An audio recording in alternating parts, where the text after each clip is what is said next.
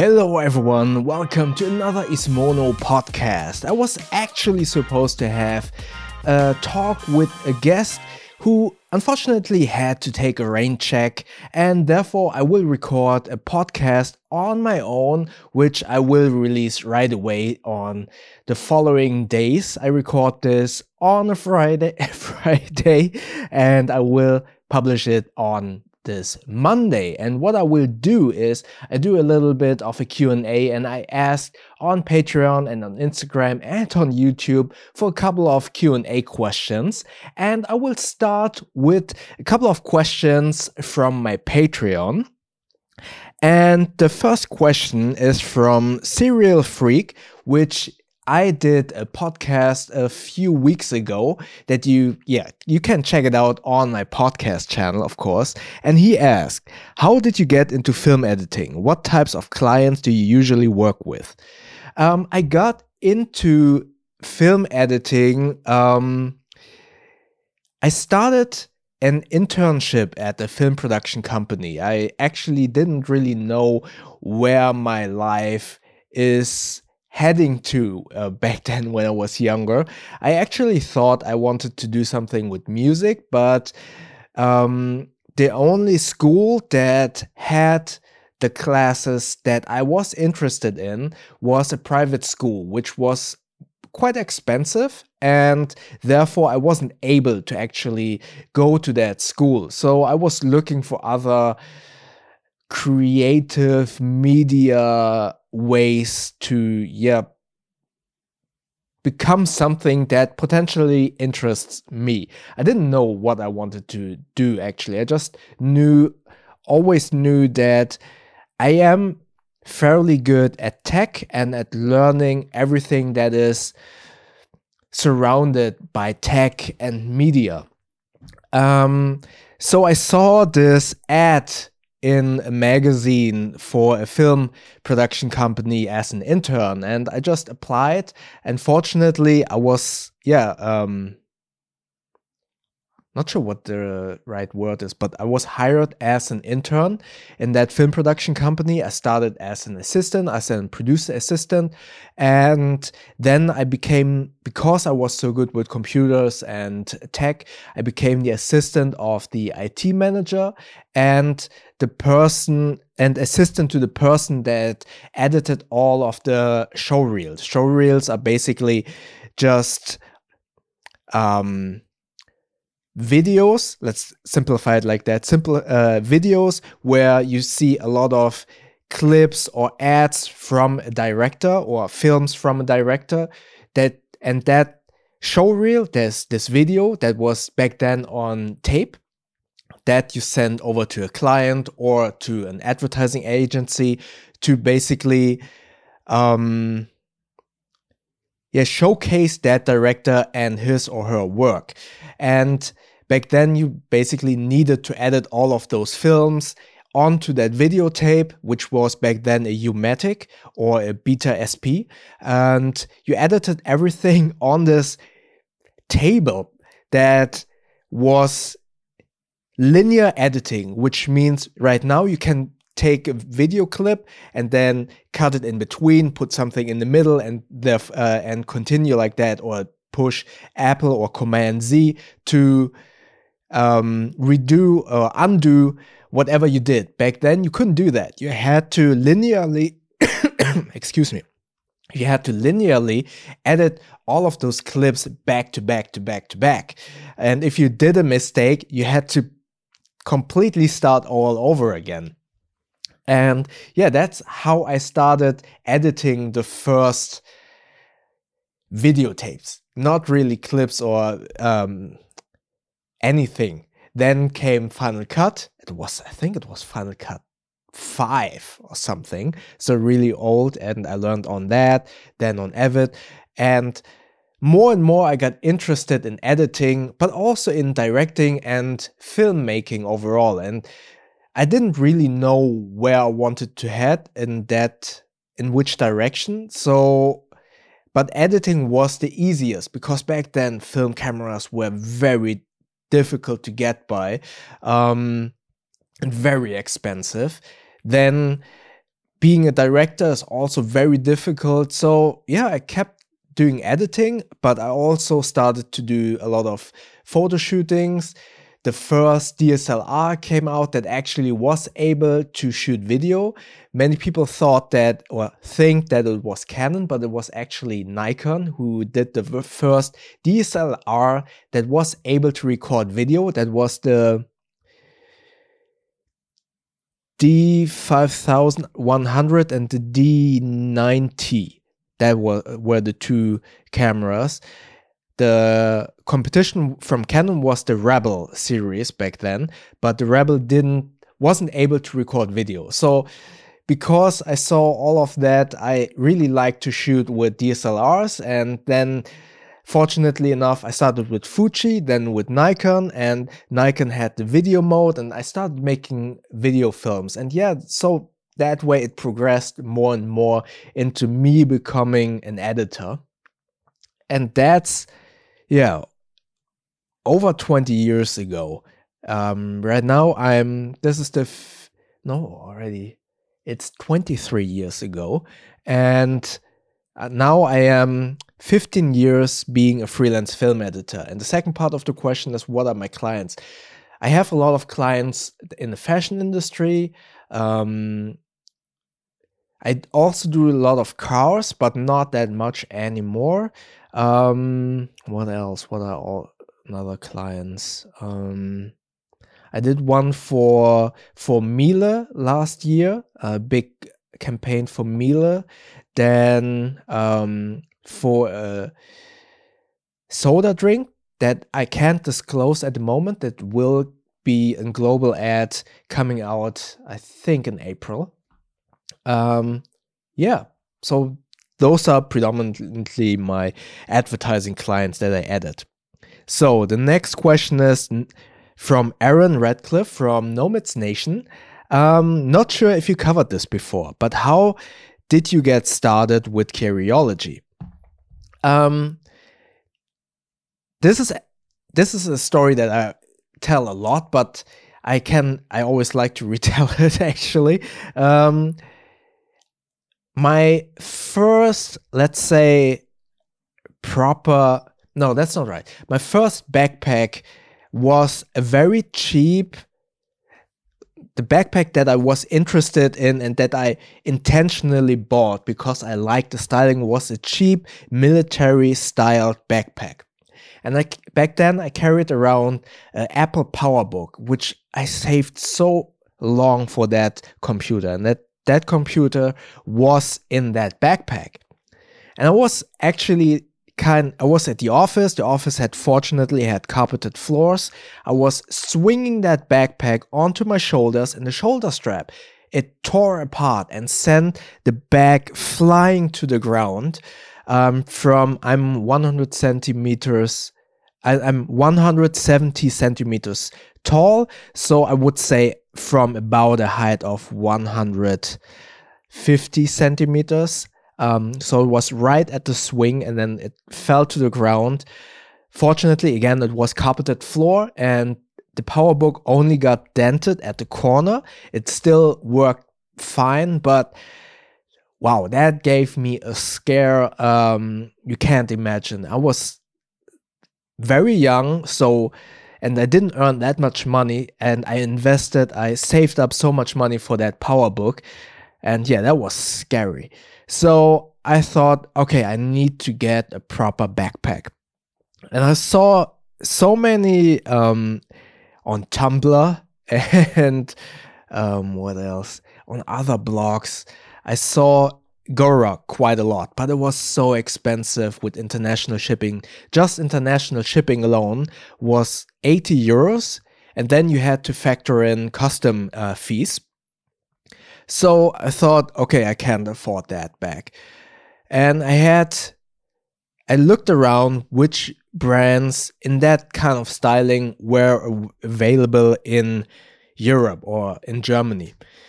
And I found 511 and, what's the name? Triple Aught Design, the Fastpack Lite. The Fastpack Lite was also very expensive, and back then did not, and I still believe that they still do not have a laptop slot in there. They do not have a laptop slot in the Fastpak series. So I opted for the 511 Rush 12. I bought that one. It only, in air quotation marks, only cost 99 euros, which back then for me, I was uninformed, right? I was not in the bag enthusiast world yet. And I thought like, wow, that's expensive, but I'm not going to risk my PowerBook getting damaged again. And I see this military styling, and I was highly convinced this thing will not break. And it didn't break at all. I still have it. I still use it. No, that's not right. I have used it. I have too many bags. All bags are in rotation, but I am fairly confident that that bag will hold up a lifetime. I bought that one. I used it for a year, and I was very aware of the fact that buying these kinds of bags, investing that kind of money is worth it. And I've seen the build quality and the usability of that bag, but I've also seen, all of that moly, it looks so military. It felt out of place in an office environment. And therefore, I thought like, I want something military, but I want also something that doesn't attract too much attention due to all of the moly. So I was like, okay, I don't care. I'm going to buy that GoRuck GR0. Fortunately, I found a friend who also wanted to buy something from GoRuck, and we were able to split at least the shipping fees, right? I bought that one, and I thought, okay, with that money that I spent for that bag, let's do something about it. Also, before I bought it, I was looking for a lot of reviews. Obviously, I wanted to be 100% sure that when I spent that much money, I would not buy something that is not great. So I was looking for reviews. I was able to find a lot of reviews, but I couldn't find a review that was very visually appealing or wasn't like 30 minutes long, because back then most of the reviews were like, okay, here's the backpack, I put it on my table, I have the camera here, and then I'm just talking for 30 minutes straight. So I wasn't able to find a video review that was appealing and entertaining to me. And I thought, okay, all of these people tell me that the bag is good, I believe them, but let me do my own spin on that. And I recorded that video, my infamous GR0 video that started it all. And someone from Carryology saw that video and was contacting me and said, hey, do you want to do some more videos? Can we post that video on Carryology.com? And I was like, sure. And from there, they started to get in contact with brands who then sent over those bags to Germany for me to check out and to review. And yeah, that's how I started as a contributor for Carryology. For the past 2 years, I didn't send over that many of my videos to Carryology, not because we had a falling out or anything, but basically because I did not feel that my videos actually contributed that much to Carryology. In those 2 years, 3 years, we had the lockdown, we had Corona, right? And I wasn't able to go out and properly test backpacks or even travel. I haven't traveled. Up to now, I haven't traveled at all. I just traveled for a weekend trip to my in-laws for Christmas, but overall I didn't travel at all. So there weren't any chances to properly test bags. So I only did first impressions, quick looks, or reviews maybe of a sling bag. So personally, I did not feel that these quick looks or first impressions actually had a place at Carryology, which is the reason why I paused or stopped sending over those videos to Carryology. That's the only reason why you don't see any of my videos lately on Carryology. But I hope that 2023 will be a little bit better and I have some more videos to be posted on Carryology. All right, so let's do the next questions that I had on Instagram. So the first question from DZXMR, why bags? How are the dogs and best bag ever in your opinion? Okay, let's start. Let's start with a sad one. How are the dogs? Woody is great. He's an awesome dog and he's doing really great. Happy, unfortunately, passed away last year in August. Yeah, it's a tough topic for me actually. I miss her a lot. I totally forgot. 16 or 18. She turned 18, I think. She was 18 years old, so she had a really good life. But yeah, she was getting old and therefore, yeah, she isn't with us anymore. And again, I miss her a lot. She was a great dog and yeah. Yeah, next part of that question, why bags? Yeah, it's basically the answer is coming from the answer how I got into Carryology. The first bag broke and then it just snowballed from there, buying the first proper bag, then another expensive bag, and I did more and more of these videos. And what I really like about bags is actually they really underline that we all are different and have different needs. I always say most of these bags are incredible, and even though that I intentionally search for trade-offs or flaws and start to nitpick, that nitpicking and those flaws and trade-offs apply to me, to my personal needs. A different person has completely different needs, has a different body height, body frame, and therefore that bag might be not suited for that person. And that just underlines that we are all so different, and bags just show that this bag might be great for that person, but not great for this person. So that's why I find bags so interesting. Let me just grab a drink. Then what was the next part? Best bag in your opinion? Oh, that's so difficult. I'm just going to skip that question because there's so many good bags. All right, the next question from Steven, also one of my Patreons, but oh no, my monitor turned off. One of my Patreons, but he posted that question on Instagram.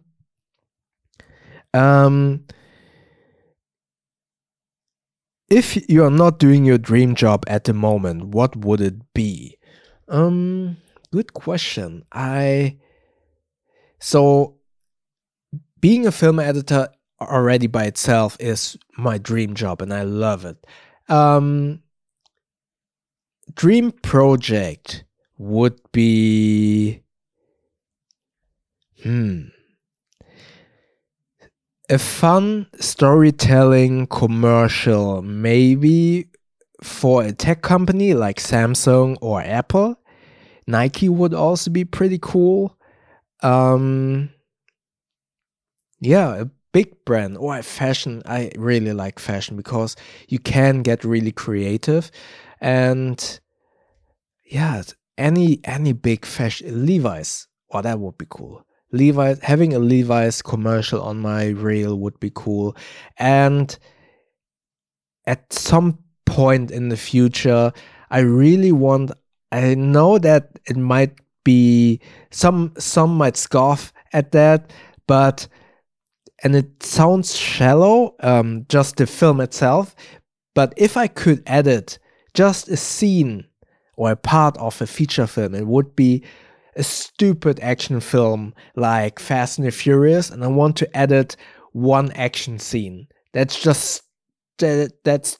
completely bonkers, with cars flying around, explosions, fight scenes. I just want to edit one scene in one of those movies because I find it so interesting. Yeah. Then, if money was no object, what would you buy?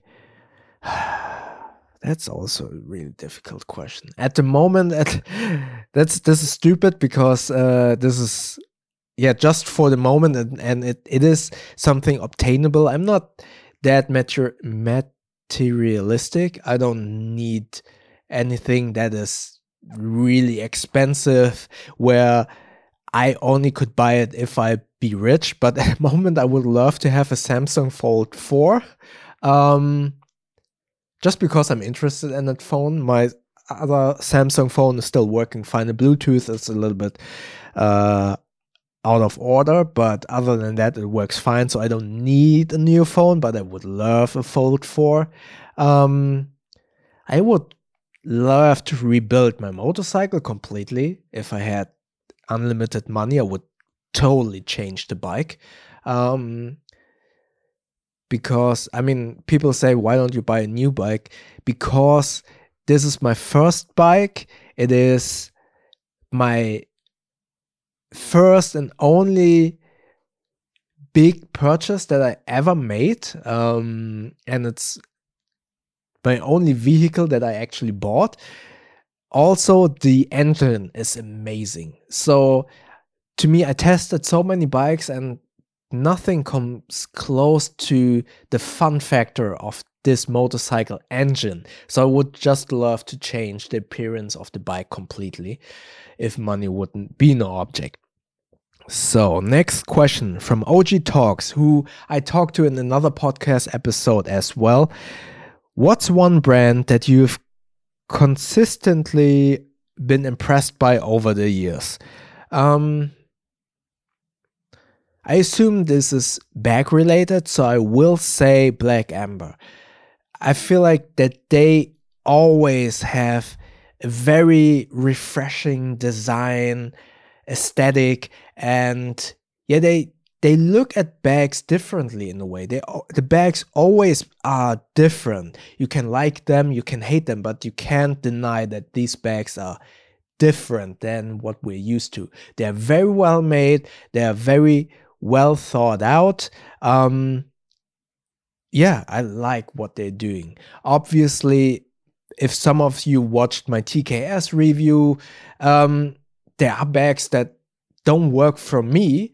The TKS Sling, it didn't work for my personal use case, but it's still a great bag. It looks great, it is well made, and the features are so refreshing and different. That's why I think Black Amber is one of the most interesting brands that I can think of. So, and the next questions are from YouTube, the last two. Where are they? So, from William, what is one thing you think bag makers could generally do better? Good question. Choosing the right fit locks for the right purpose. I have this video on my channel. I don't like fit locks. That's what it's called. And I feel brands really choose a lot of fit lock types just because they are, let's say, a novelty. They are cool. It's awesome to fidget around with them. You like the mechanism is cool.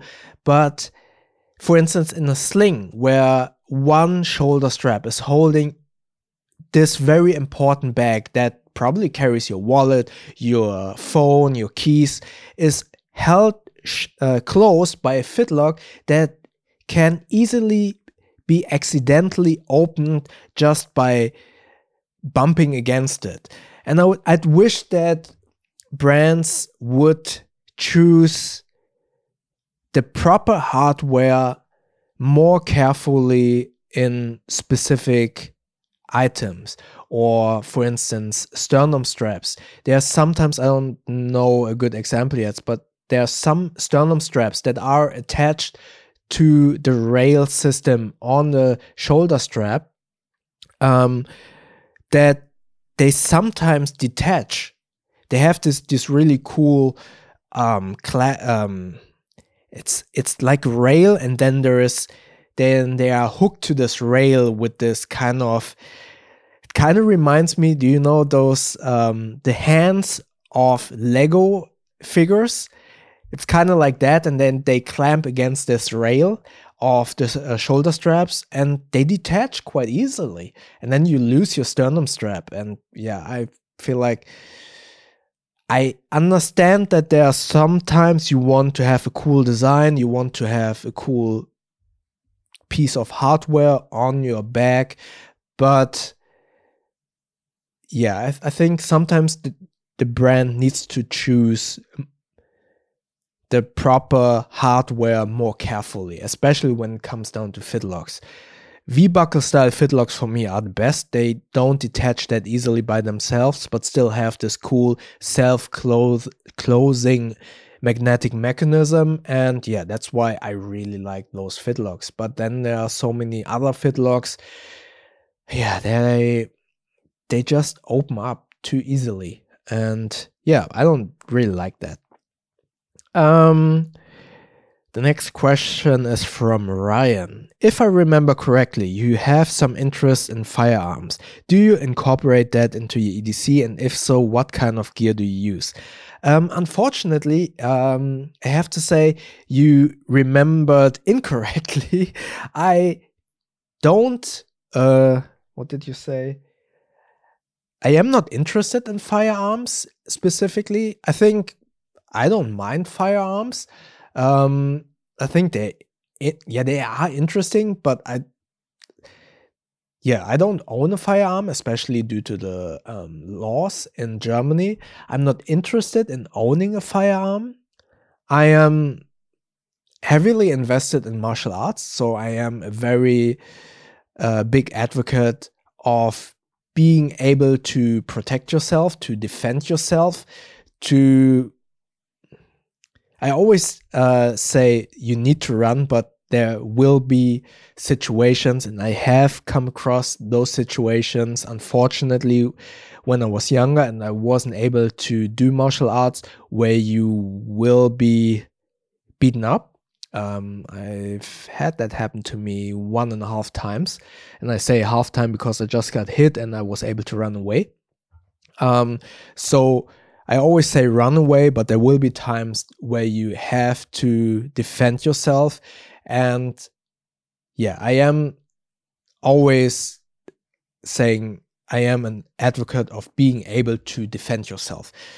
That being said, I don't for me personally, I don't think a firearm is the right solution, because I think that's also something I'm not sure about. That's a very ethical and philosophical question. I'm not sure if I could live with myself if I would use a firearm in defense and hurt or kill someone.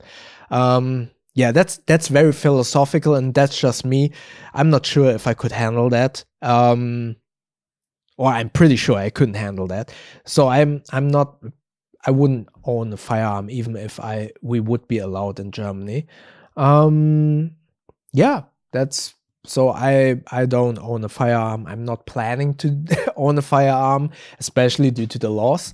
And I am more in line of being able to punch someone in the face or do a teep, which is a front kick or a low kick. I think I can do that fairly decently.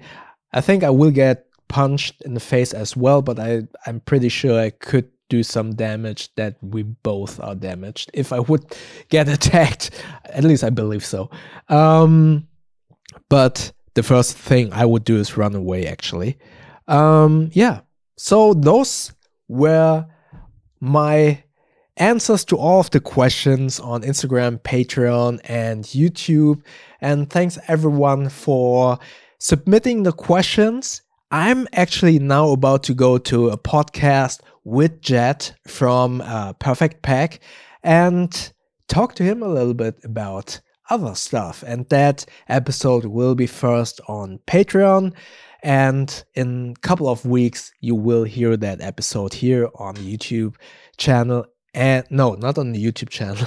The video versions usually are only Patreon only, but you will hear that episode for free on my podcast channel in the future.